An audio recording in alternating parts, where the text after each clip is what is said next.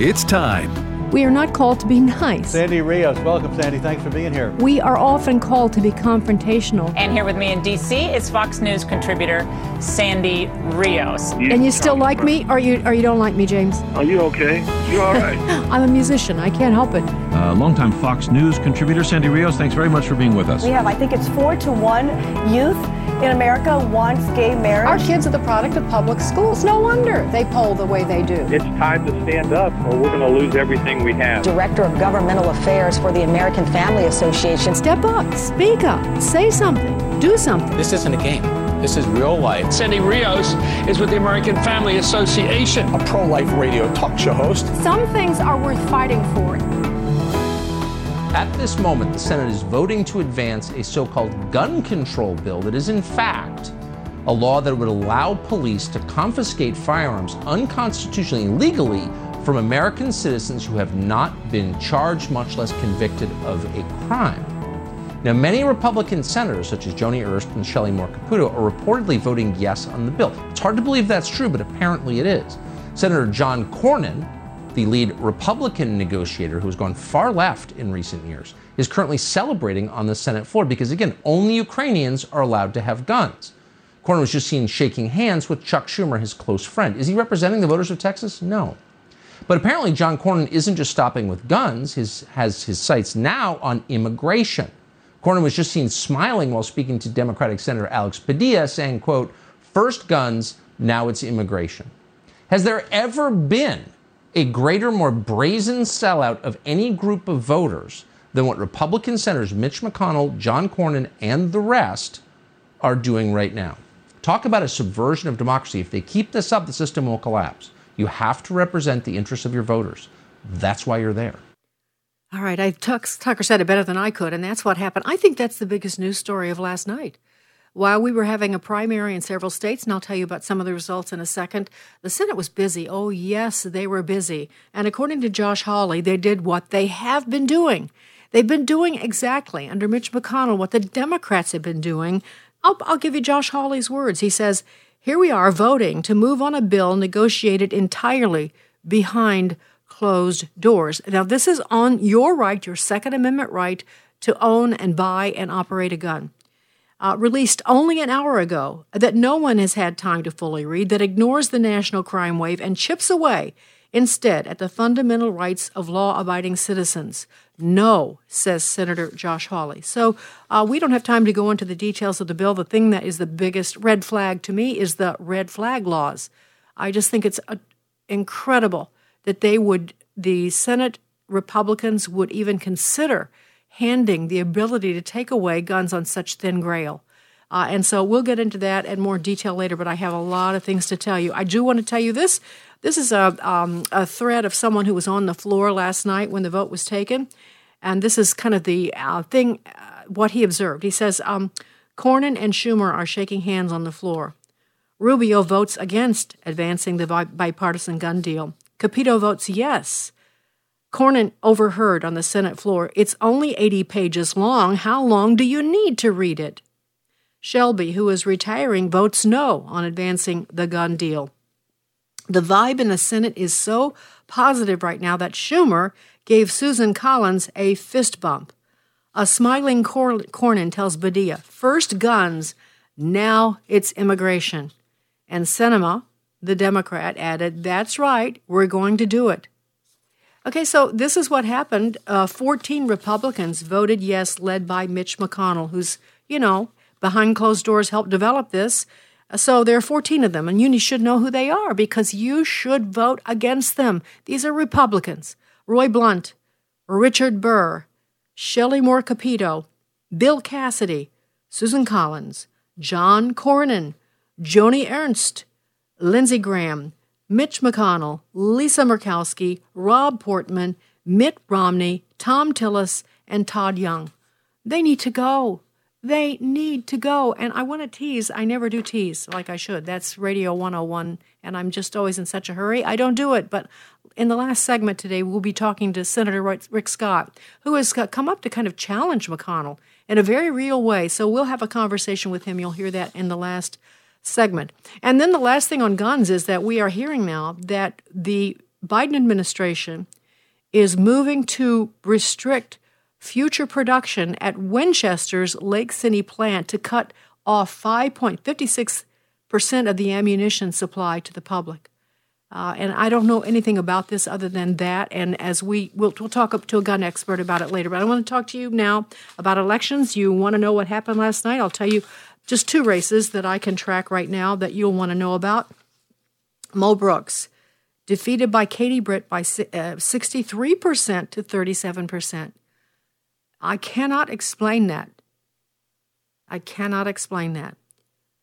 I just would say that those of you in Alabama, I hope you made the right choice.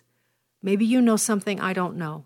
Maybe Katie Britt is going to be wonderful, a fighter in the U.S. Senate, oppose Mitch McConnell and that gang that just passed that, they're moving that bill to passage.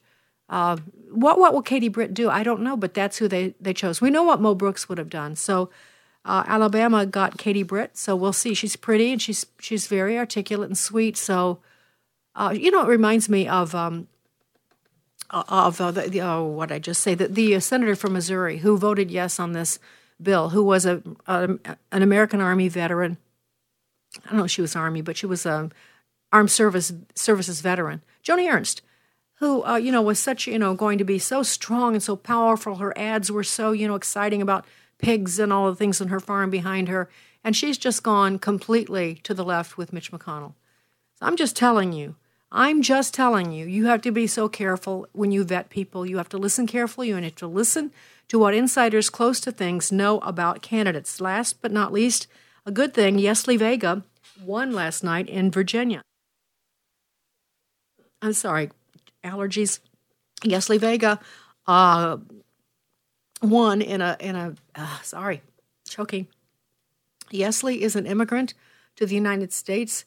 She is, from all accounts, just a stellar candidate. People that I know are Dave Bratt. It's his seat originally. It's Abigail Spanberger who won that seat and defeated Dave Bratt. And so Yesli will go up against Abigail. So that's really interesting. And that's all I have a chance to say about the elections. All right, I'm going to move to the next subject because my voice. So I want you to hear what the J6 committee continues to just, hammer away at everything. And the media is really excited about this. Let's listen to clip 3.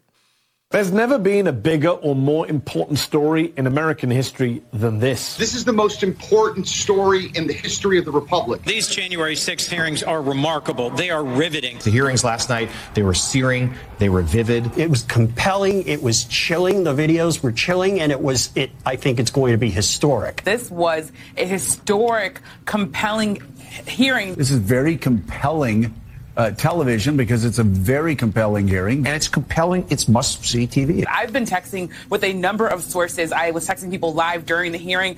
The words that I was hearing from them were stomach-churning, riveting, compelling. One senator told me that he had a lump in his throat as he was watching the video and hearing this testimony. Stunning testimony from the House Select Committee investigating the January 6th assault. A stunning round of testimony from the witnesses, of course, what the committee was able to offer in terms of new materials that we had never seen before. This is so much worse than something like Watergate. This is so much worse than Watergate. This is a watershed moment for our democracy. What happened on January 6th is so much worse than Watergate. Really? It really is, by 100 degrees. Orders of magnitude worse than Watergate. You know about Watergate in the history books. This blows Watergate out of the water. Watergate is a walk in the park next to the January 6th attack on American democracy and the almost assassination of an American vice president at the hands of a mob incited by the American president. This is the most important and disturbing incident that's ever happened in the 246 years of the American constitutional republic. All right, so there you go. That's how they're posing it. And they're being very effective. I don't care. Republicans are saying this isn't having any effect. I'll tell you who it's having effect on. It's having effect on D.C. pundits. They're listening. Even Jonathan Turley amazes me. He actually tweeted that, Bill Barr told the president that there was no truth to the election fraud, and the president wouldn't listen. So now Jonathan Turley, who's sort of defended President Trump in many ways, he's a Democrat, Jonathan Turley, but now, it's amazing how smart people get so sucked in, they cannot shake loose their environment and realize that they are only hearing one side of the story, edited side of the story. They brought in Brad Raffensperger from Georgia yesterday, the Secretary of State who just got reelected, who was in the thick of the mess that election night of 2020. We still don't know exactly what Brad Raffensperger's part in that was, but of course he would testify against President Trump in that committee. Of course he would. And then they brought out the Arizona, I think it's the Arizona House Speaker. And this is what he said. He said that he told the president after the election that it was rigged. Hang on a second. Sorry, I got to start at the beginning of the sentence. Arizona House Speaker Rusty Bowers, who campaigned for Trump, of course they have to add that, and that is important if that's true, responded to a Trump statement claiming that he had told the president after the election that it was rigged and he won the state. Bowers testified that was false. Joe Biden won the state. In a post-election call from Trump and Giuliani claiming to have evidence of dead people and illegal immigrants voting never provided, they told the speaker he could remove Biden's electors and replace them with Trump electors. With cold eye intensity, Bowers said he told them they were asking him to violate his oath, which he swore to the Constitution, and he told the panel that was foreign to my very being. Now, I've heard his testimony referred to by several people who were so moved by it. You know what, ladies and gentlemen? With my own eyes, I watched the hearing post-election in 2020 where people came forward and testified to what they had seen in the Arizona elections. Jake Hoffman, who is a friend who serves in the Arizona House, has very different accounts of this, and yet no one else from Arizona was allowed to speak. So the narrative is this. President Trump was trying to establish fake electors with the help of John Eastman in order to, present a false narrative, the big lie that the election was stolen. And he should be impeached. That's criminal, isn't it? It's criminal, isn't it? And I'll tell you the biggest damage that's going to come from this committee is that if you think for a minute that their referrals to the Justice Department, people keep saying this committee can't criminally prosecute. Well, that's true. But if you think that their referrals to the Justice Department will fall on deaf ears, then let's see. You're not watching the news or what's going on, because I'm sure they will be met, whatever they say, with open arms. We understand that members of the Justice Department are watching these hearings, for their clues of how to handle this. So they're helping a lot provide the prosecution of Donald Trump. And by the way, President Trump was speaking at the Faith and Freedom Coalition just yesterday, I think, and this is what he said, clip 4. January 6th defendants are having their lives totally destroyed and being treated worse than terrorists and murderers, despite most being charged with parading through the Capitol.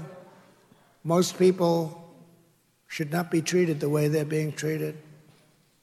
And if I become president someday, if I decide to do it, I will be looking at them very, very seriously for pardons, very, very seriously. They've been treated very unfairly.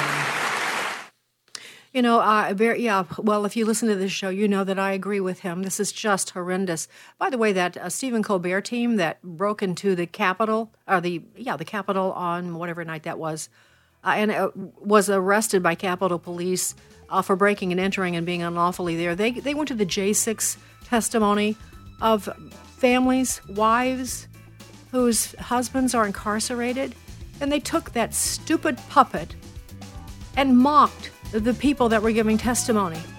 Yeah, that's what's happening.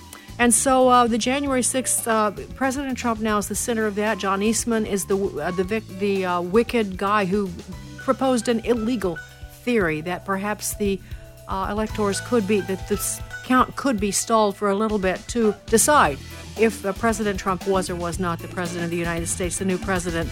And meanwhile, these guys are incarcerated for 22 to 24 hours a day. That's not being discussed. It is such a horrendous Soviet-style prosecution. I can hardly stand it. Stay tuned. A lot of times you have to choose between something high quality or something that saves you money. But if you can get both, why not? Especially when it comes to healthcare. And that's MediShare. You get both. The typical family saves $500 a month switching to MediShare.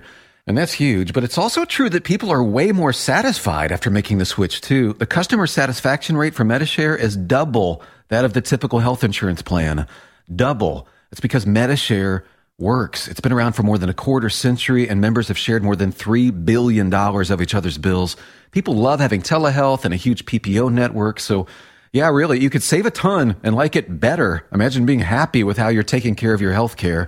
If you're self-employed or part of the gig economy, or you just want a plan you're happy with, you can call right now and get a price within 2 minutes. Here is the number you need. Call 833-44-BIBLE. That's 833-44-BIBLE. 833-44-BIBLE. This is Bible League International. Thank God your pastor wasn't attacked on Sunday, but it happened to Pastor Nepo recently while preaching in Burundi, Africa. 20 radicals dragged him down the aisle to the front lawn where they beat him nearly to death because he's been faithfully sharing the gospel with Muslims, and nearly 200 have come to Christ in his village where Christians are attacked daily. Anyone who comes to Jesus as their Lord and Savior are easily persecuted. In coastal India, Jay Anth planted a church in a village with no Christians, and today more than half of that village follows Christ, but it did not come easy. His house was burned down twice, his wife was assaulted, and many in the church have been threatened with death, but they're not praying for an end to their suffering. They're praying for Bibles to endure and persevere. We're halfway to our goal to send God's Word to 16,000 Bibleless persecuted believers, and we need to wrap up in a week, so at $5 a Bible, $100 sends 20. Will you call 800-YES-WORD? 800-YES-WORD, or give at sendbiblesnow.org. sendbiblesnow.org, and God bless you for caring. Hello, Americans. I'm Todd Starnes. Stand by for news and commentary next.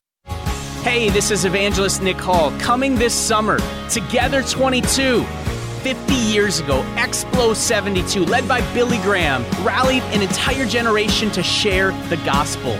This summer, June 24th and 25th, we're doing it again, and it's free. Together 22 will feature some of the biggest names in Christian music, some of the best preachers coming to equip you.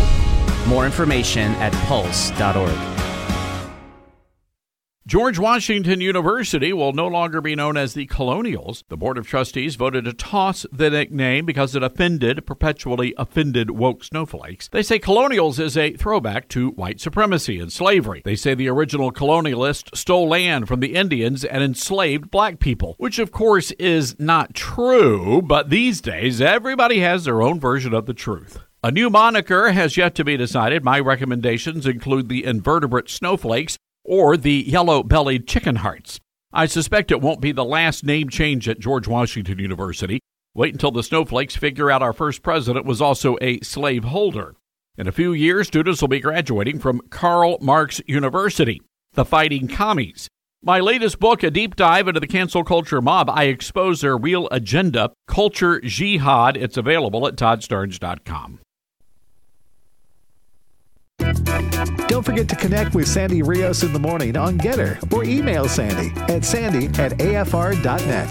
That's sandy@afr.net. Sandy Rios in the morning on American Family Radio.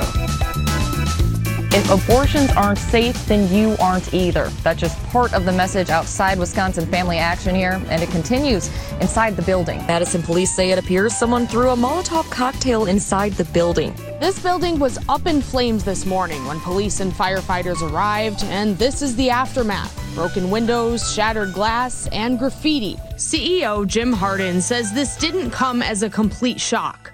Recently, Compass Care has been receiving threats online and in person. The graffiti on the side of the building says Jane was here, and Hardin says he thinks the abortion rights group Jane's Revenge is behind the attack. All right, that's a report from Wisconsin, and we've been watching pregnancy centers for the last 6 weeks since the leak from the Supreme Court went out about indicating that the court might overturn Roe versus Wade. We've had these kind of attacks. Nancy Pelosi was asked about this. Was she concerned? Did she want to do something to stop it? And this is what she said. There has been a number of attacks on churches, on crisis pregnancy centers. Republicans are going after Democrats for not saying anything, and they're saying that your rhetoric is contributing to these attacks on these crisis pregnancy centers. Well, let me just say this. A woman has a right to choose to live up to her responsibility. It's up to her doctor, her family, her husband, her significant other, and her God. I'm a very Catholic person, and I believe in every woman's right to make her own decisions. Whatever that means, all right. So there you go. You got your answer. They don't care. And meanwhile, Amy Coney Barrett has young girls marching in front of her home, where her children are, her 6 children, girls with bloody skirts carrying babies. We have threats from Jane's Revenge of a Night of Rage, and on it goes. So the question is, why in the world hasn't the court released their decision? I've asked Mike Davis, who's become a good friend. Join us. Mike is one of the nation's leading experts on all things Supreme Court. He's the former chief counsel for nominations to former Senate Judiciary Chairman Chuck Grassley. He's also the founder of Article 3 Project, and he joins us this morning. Good morning, Mike. Thank you for having me. My pleasure. Why has the court not issued their decision on that abortion case? That's a very good question. The Chief Justice should have just issued the opinion nearly 50 days ago when this leaked, and they could have done a per curiam decision saying that the opinions will follow. And since this time, you've seen these violent radicals showing up at abortion clinics, at churches, as you discussed, at Justice Kavanaugh's home with his young daughters inside. All of the conservative justices, they've been showing up at their homes for weeks now and harassing them.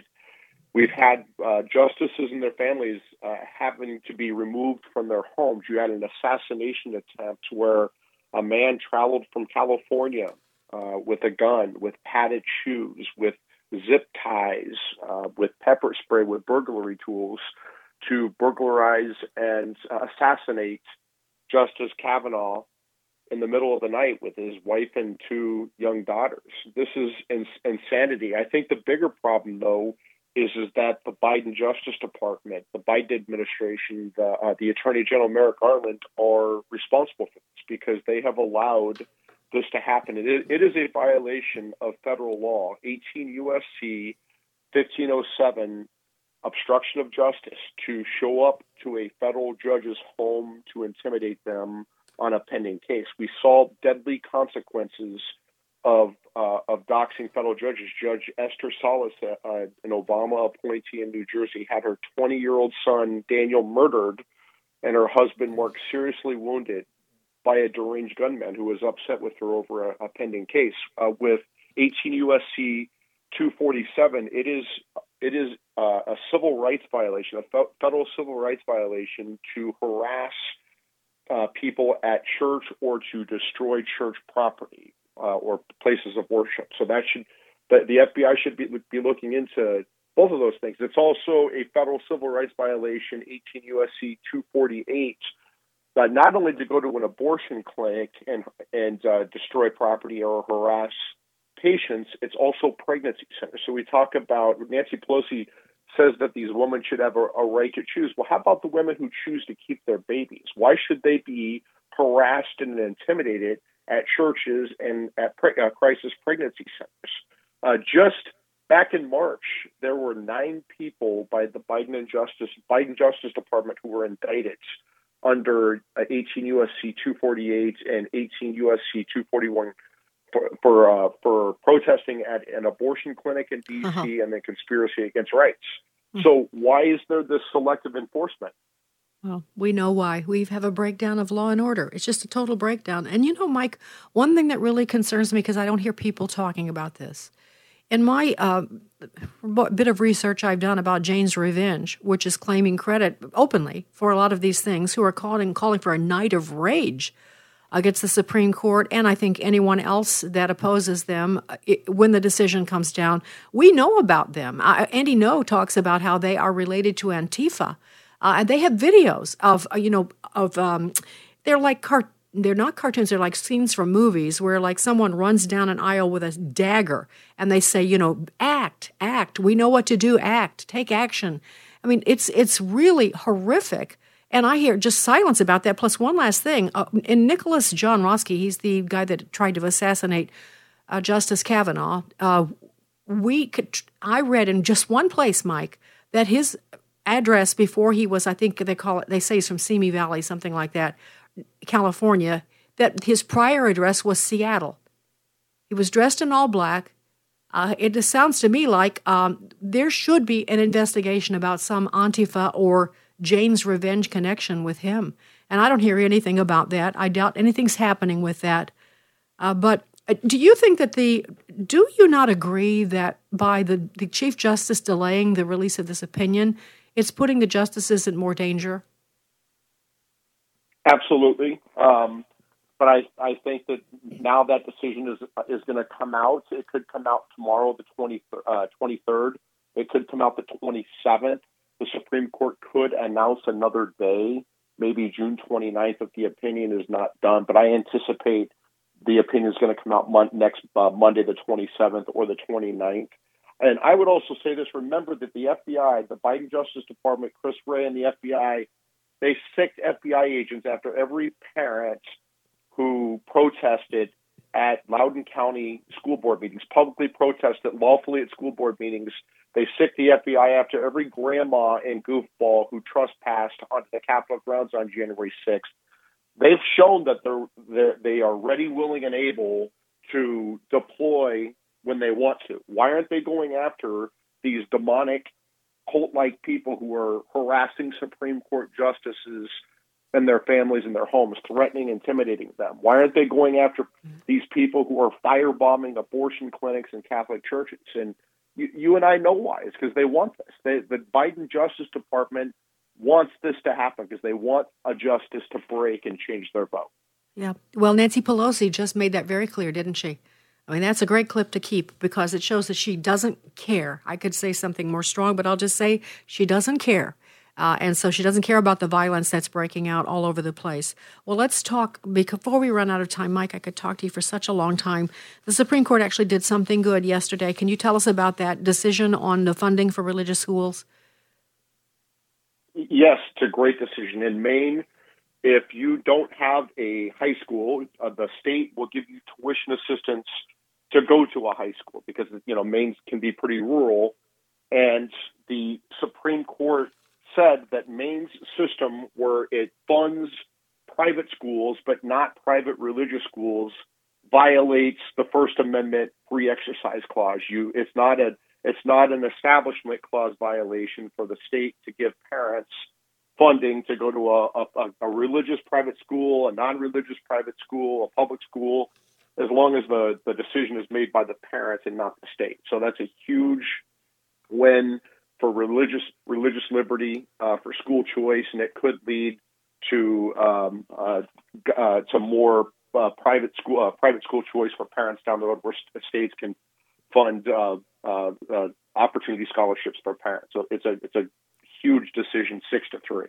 Okay, so we have to just stop and celebrate small victories, and that's not a small victory, but in the avalanche of bad news, it is not as big as we probably need for our spirits to be lifted. I want to talk to you about the J6 committee because the J6 hearing, whatever this Soviet-style inquisition. I'd just like your general thoughts about it, Mike, before I ask you some specific questions. What do you think the effective is? Do you think it's being effective? Just your thoughts. Has anyone even been paying attention to it? I mean, I think it's a joke. It's a kangaroo court. It's a bunch of left-wing lunatics and Trump-deranged Republicans who are handpicked by Nancy Pelosi to try to disqualify Trump from running for office. And I'm thinking, they're talking about an attack on democracy. How is that not an attack on democracy? If they don't want Trump to win the next election, organize political opposition to him and do it at the ballot box instead of this nonsense that they're doing at the January 6th Commission. Look, I look at January 6th this way. It was bad, of course, but I think there are three categories of people on January 6th. There were the people who showed up and they were protesting peacefully, and they have a First Amendment right to do that. They should not be harassed in any way, shape, or form. If they think the election was stolen, they have a First Amendment right to think that. Even if you think they're wrong or they're crazy or whatever, that's their First Amendment right, and leave them alone. The people who trespass should be charged with trespassing or parading or whatever, slapped on the wrist. And the people who are violent should be treated more harshly. But I have a problem with I ran the Kavanaugh. I was the staff leader for Senator Chuck Grassley, the chairman of the Judiciary Committee on the Kavanaugh hearing. There were people trespassing through the Capitol, harassing senators, chasing senators into elevators, disrupting the proceedings, and nothing happened, right? Why do we have this double standard? The Antifa, BLM caused up to $2 billion in damage. They killed 12 people. They terrorized American cities back in the summer of love in 2020. They're being let off the hook, but yet we're gonna throw the book at every grandma and goofball who trespassed on January 6th. We're going to try to cancel them. We're going to put them in solitary confinement for over a year. No, this is not America. And these courts, that I've been hugely disappointed at these judges in Washington, D.C., because they just don't have a backbone. They're political reptile, they're swamp creatures, they're reptiles, and they need to stand up for people, even if they're not popular, especially because they're not popular. You need to stand up for their rights. And you can't just throw people in jail without charges for a year. Mike, I talk about this almost every day because we have a lot of people. I've interviewed some of the guys in prison. Their stories are just heartrending. And, of course, they're not even being discussed in this committee. But what I want to say to you, though, is the thing that I'm seeing out of these committee hearings is I don't think most Americans are watching. But what I see is, I don't need to explain to you how D.C. is a world apart, this vortex, I know they call it the swamp. I just can't say enough how you get in that vortex and you cannot see clearly. So what I see is the shifting of opinions from political pundits. Jonathan Turley, Tom Dupree, Anil Cavuto, they are beginning to actually repeat the premises of the committee, which are totally false. I'm telling you, they are just totally false from all the information I've read and gleaned, and people that I trust that are not in D.C. and some that are. They are giving us a completely false premise and trying to get President Trump criminally charged, trying to get John Eastman criminally charged for an opinion, a legal opinion about whether you could challenge electors. That's the damage to me, that inside the Beltway, which is where they're able to come after people and punish them in real ways, that makes me heartsick, and I'm very concerned about it. And that brings me to Jenny Thomas, who has now been asked to come before the committee. And I could say a lot about that, but Mike, you write and talk about this a lot. So what are your thoughts about them asking the wife of a sitting Supreme Court justice to testify before their committee? This makes me so angry. Justice Clarence Thomas and his wife Jenny are great Americans. I know them personally. I've had dinner in their home. They're just great people. And Jenny has been a political activist her entire life. Long before Clarence Thomas became a Supreme Court justice, long before he was even a D.C. Circuit judge, long before he was the Equal Rights Commission chairman, or whatever his title was back during the Reagan administration. She's been a political activist her whole life, and she has First Amendment rights just like the rest of us. And these calls for Justice Thomas's recusal are completely baseless. Jenny was not running for president. She was not running for vice president. She wasn't going to lose her job in the Trump administration, right? She has no legal interest in the outcome. She can have opinion. She can protest. She has First Amendment rights, and she showed up to January. She showed up at the protest outside peacefully, and that's my point about what I was saying earlier. You can't lump together everyone who showed up on January 6th to peacefully protest and lump them all together, call them insurrectionists, and then cancel them and go after them, go after their husbands, and that's exactly what they're doing here. And Mike, it's we only have un-American. 30. We have 30 seconds. Should she testify before them? I wouldn't if I were her, but, she has a really smart attorney, Mark Violetta, who's known her for 40 years, and he'll guide her to the right path. Well, yes. Well, thank you, Mike. Look, like I said, there's a lot more we could say, but I appreciate. And by the way, at Mike Davis is his Twitter handle, and to follow Mike on Twitter if you're on that outlet will give you tons of information on what's happening in the court and some of the latest breaking news. And so Mike is a national treasure in terms of that, and he can think outside the Beltway, which is a great gift. So Mike, Thank you for joining us this morning. Thank you for your valuable time. Coming up next, Senator Rick Scott. Stay tuned. Sandy Rios in the morning. Once a very bright atheist, he claimed to be the most reluctant convert in all of England. But when C.S. Lewis embraced Christ as Savior, he became one of Christianity's greatest defenders. I'm Charles Morris. Join me with Max McLean all week as we talk about Lewis's life, a series called The Most Reluctant Convert. Haven Today, weekday mornings at 4:30 Central on American Family Radio. Listen online at afr.net. When you hear this is American Family News. You know what follows is the truth. Your news from a Christian perspective. Hundreds of teachers are going to have to walk into that school building, and they are forced to swallow political ideology that in many cases violates their very faith and conscience. If you miss it at the top of the hour, American Family News podcasts are available at afn.net. And sign up for our daily news brief at afn.net. Peter said to Jesus, "Lord, what about this man?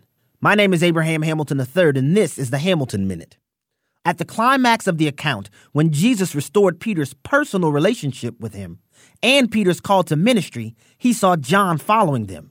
Jesus had just predicted that Peter would give his life for the gospel when Peter said, "What about John, Lord?" Jesus responded, "What does he have to do with your calling? You follow me." With those words, Jesus hit a consistent flaw of the human condition. We derive value and self-worth by comparing ourselves to other people.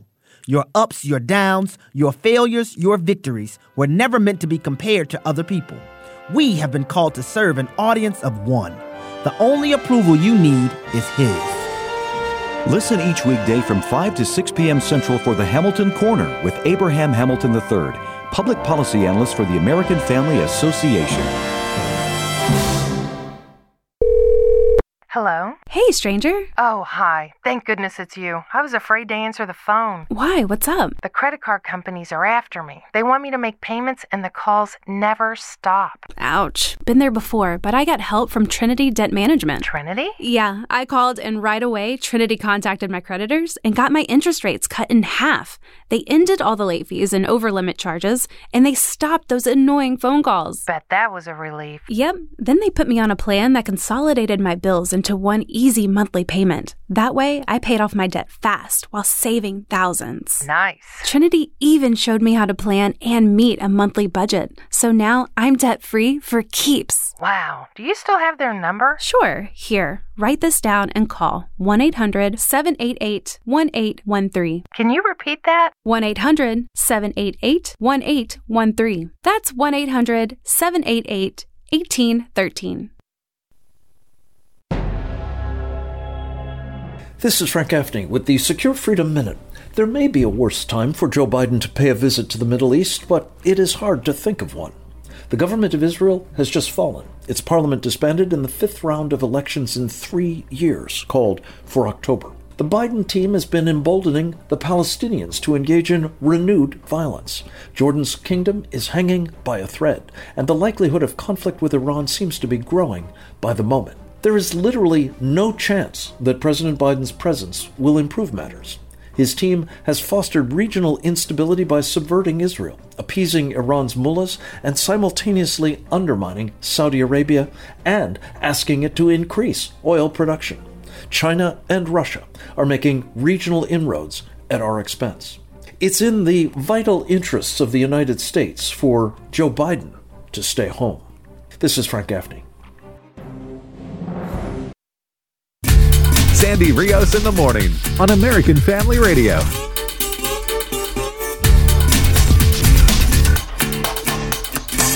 Joe Biden has destroyed America's economy.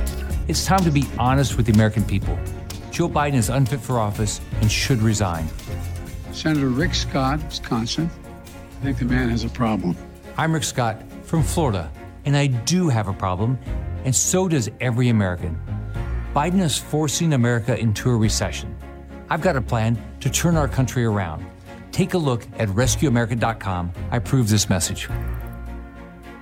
All right, Sandy Rios with you. We have something really interesting playing out here because while many of us feel that the Republican leadership, I certainly feel this, hides they run, and they certainly don't represent the American people, and most of the time they're just silent on the major issues. They're not on the same page. Sometimes we wonder if they're even on our page at all. And so enter Senator Rick Scott, who was elected in 2018 from Florida. And it's really funny that in that ad, Joe Biden says it's Rick Scott from Wisconsin because he was the governor of Florida for 2 terms and now represents this state in Washington, D.C. And I asked him to join us this morning because I've actually been trying to book him since March.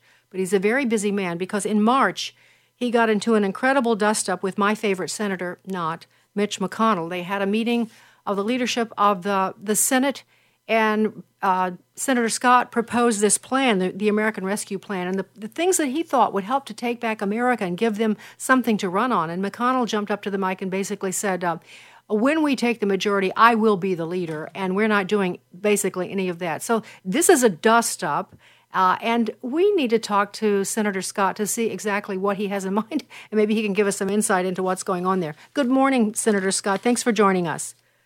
Sandy, it's great to be with you. Don't you think we ought to have a plan? Like, I'm a business guy.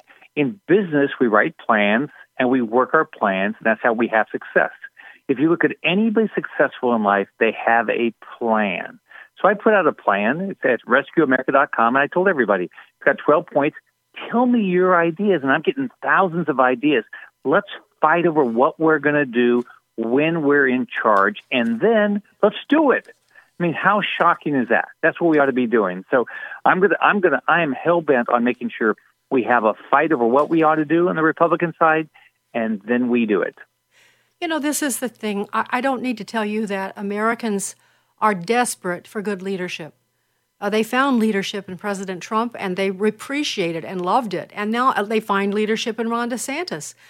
So they're desperate for real leaders to actually lead. And we have been actually operating in a vacuum ever since, well, I can't remember a time when Republicans in power, it's maybe Newt Gingrich, who took a stand and gave some leadership on particulars.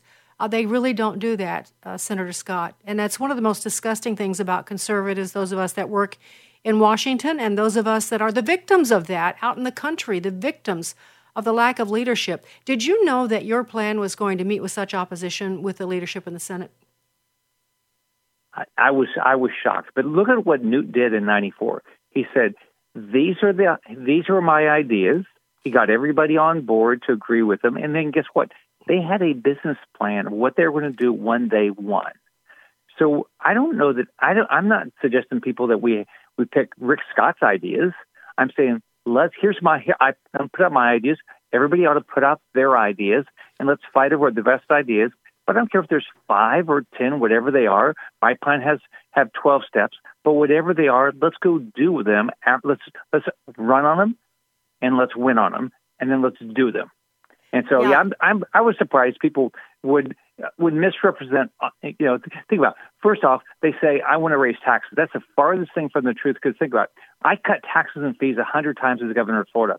What I've said though is, and I have a bill that I put out today. If you're able-bodied, you ought to go to work. You shouldn't be on any government program if you're able-bodied. And if you don't want to work, why would you be on food stamps? Why would you be in public housing? I lived in public housing. My mom worked. Why would you have any of these Medicaid, food stamps, public housing? If you don't want to work, you are making that choice. There's plenty of jobs out there. Now, look, if you've got young children, if you've got a disabled relative, I get it. But if you're able-bodied, you ought to get out there and be part of the system. But if not, don't expect government to take care of you. That's not fair. Wow, those are revolutionary words. You know, I love that, and I agree with you. I came from very hardworking parents. My dad used to work 7 days a week. My folks were not highly educated. They earned what they made. I mean, they earned it by the sweat of their brow, and that's kind of how I came up too. And so that's just common sense to me. But you know, Senator, we have gone into this malaise, which is just frightening to me. You know, people are just not working. COVID made it even worse. The shutdowns made it even worse. Half of America, at least, is on the government payroll. You know, whether it's Social Security so now we have to defend Social Security. I'm not going to do that right now. Because Social Security is something people... sustainable. No, it's not sustainable. In fact, Social Security is going to be out of money when? In like 12 years? Something like that? Yeah, Sandy, it's as simple as this. would you tell your child, hey, I know I don't have enough money, but I don't want you to have a job. I'll take care of you for a while, and then when I run out of money, I guess you tough luck. You would never do that to your child. We all tell our children this, that you have to go to work. My mom told me, look, we might be broke, Rick, but you can go be anything. But you know what? You have to work. And so I started working in second grade. I've never stopped working. It's part of the virtue of this country. This idea that we take good, hardworking people and get them to spend more time trying to find another government program that they can get money from rather than applying for a job is wrong. You would never do that to any of your friends, your children, anybody. We got to stop doing that. As a country, we have low labor participation right now. It's because the Democrats want us to be dependent on them. That's wrong. Yeah.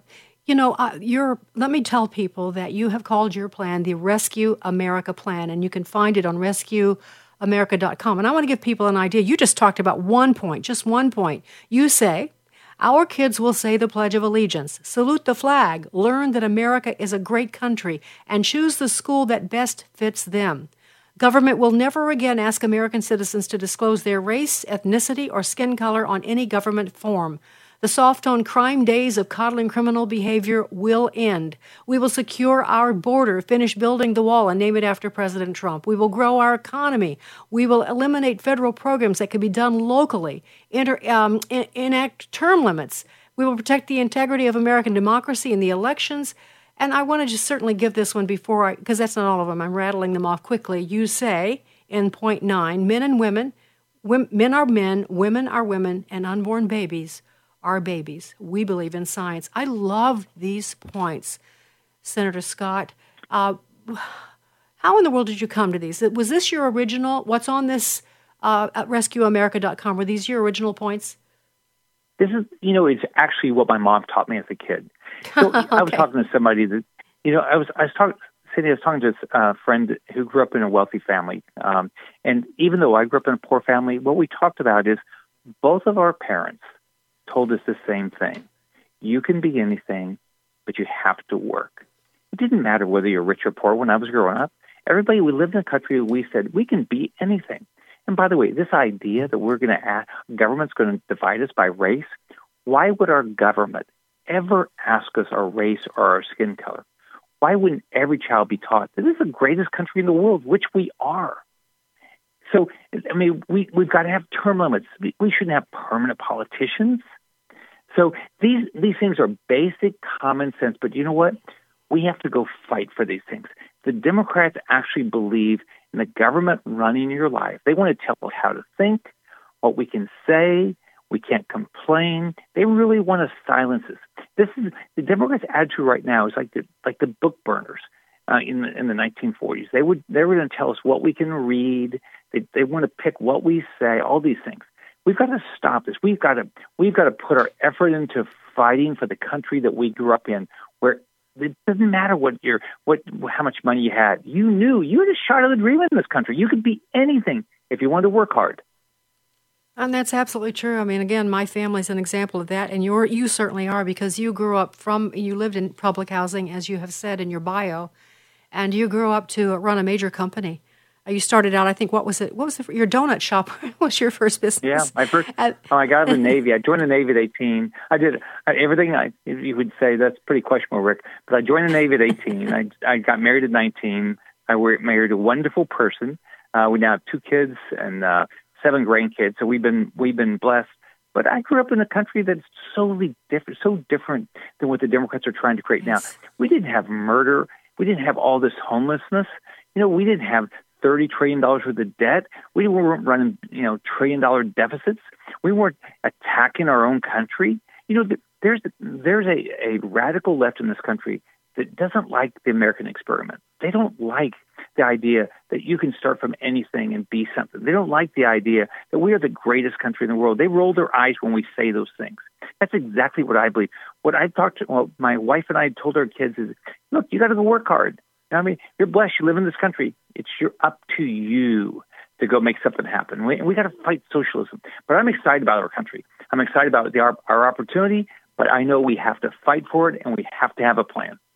You know, there are other senators with you, as you well know, who have been fighting against the grain. We've got, I'm sorry, I'm not a fan of Senator McConnell. You can be a fan and you don't have to agree, but I'm not a fan. And when he stands up there with his, it's like the consigliere, I'm sorry, it's Senator Thune and Dr. Barrasso and Senator Cornyn and others who stand there, it doesn't inspire confidence.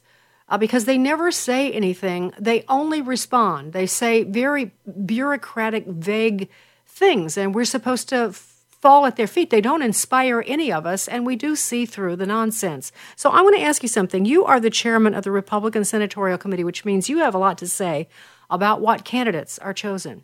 And the money then, and there's lots of money that comes from that committee and goes to support candidates. So are you going to be looking for candidates who actually have a plan and are willing to step out and actually stand for something? Absolutely. If you look at it, if you want to win, the public is anxious for people that have a plan. They're anxious for people that say, this is what I'm going to do. When I ran for governor, I had a 7-step plan. Florida was in terrible financial shape. We had lost 800,000 jobs. People were leaving our state back in 2010, and they elected me because I said, I've got a plan for 700,000 jobs over 7 years. If you asked me the weather, I said, I've got a 7-step plan to 700,000 jobs. We didn't do 700,000 jobs. We did 1.7 million jobs. And that's what people want. They want somebody with, hey, look, they might not agree with everything, but they said, look, the guy's got a plan. Let's go try what he's trying, because this other person, I have no idea what they're going to do. They just want to get elected. So if you look at who's winning these primaries, it's people that are saying, we're going to change the direction of this country, and these are my ideas, and if you vote for me, I'm going to work my butt off to implement these ideas. That's how you win governor's races.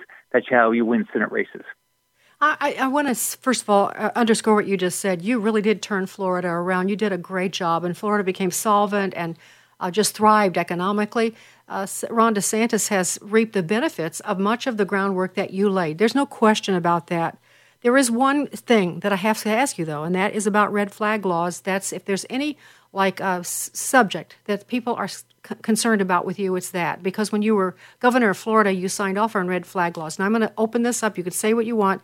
It's coming up in the Senate. That's one thing where McConnell and the gang of whatever always has an opinion. When they want to compromise with the Democrats, they can find the strength to do that. And that's very disturbing to many of us. Red flag laws now, to me, are being presented at a different time in a different place where we know our neighbors are going to report us. We know that we're not safe. And I think red flag laws are not operating the way we thought they might, and they would be very dangerous. I really want to know what your stand is on them right now and on this bill that's pending this week. Yeah, as you know, we had the Pulse nightclub shooting, and then we had the Parkland school shooting. We lost 49 people at the Pulse and 17 people at Parkland. So what we said was, we said that if you're threatening harm to yourself or somebody else, then, anybody can go to law enforcement. It would typically be your family. Would go to law enforcement, and they say through a legal process where there was good due diligence, they could temporarily take away your gun, but it was never going to be permanent. So here's my belief. I think we have to be very careful. I believe in the Second Amendment, and if we do anything, it has to be done at the state level because it can get changed at the state level. And what might work for Florida might not work for some other state. So I've been very clear. I will not support anything in Congress that has anything to do with taking away people's Second Amendment rights. All right, I think whatever should be done done statewide. Senator, great. I love that answer. RescueAmerica.com, his 12-point plan. Sandy Rios in the morning.